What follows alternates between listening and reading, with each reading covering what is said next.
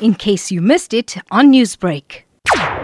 We're really concerned about not only the writing of exams of the matriculants, but also generally learners throughout high school and primary schools are currently writing their final exams. So it's a huge concern for us because learners at this point in time are already so stressed and anxious about the final exams, and they actually configure their timetable according to how it is they want to study.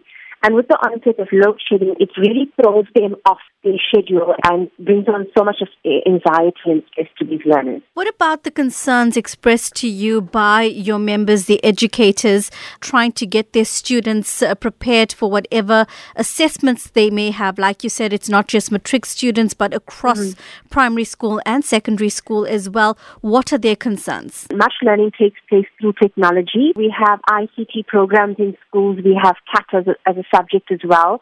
So internal exams and the writing of these exams or the pracs that they do for these exams will be affected by the load shedding schedules as well. I'm not sure how schools are going to get around that because when you schedule it at a particular time and learners only arrive to write that paper or to do the prac or for CAT and any other technology exams, then they will have to have some kind of contingency plan for those internal exams as well.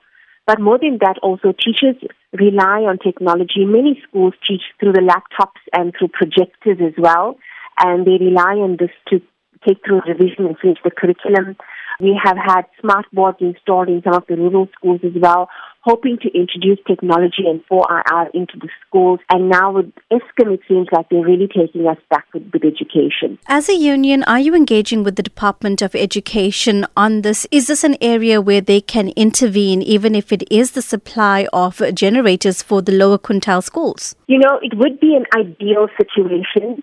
However, knowing that the financial position of this education department in KwaZulu and throughout the province is pretty tight, especially due to the onset of COVID and having to fork out money for PPE, sanitizers and extra cleaners in schools, it will be a tall ask for the DBE to actually provide generators to schools. So, it's not even something that will be on the cards. Umalusi, who are the quality assurance body for the grade 12 examinations, have reached out to Eskom, requesting that they please consider the matric exams before implementing, stage 3 and 4, especially load shedding.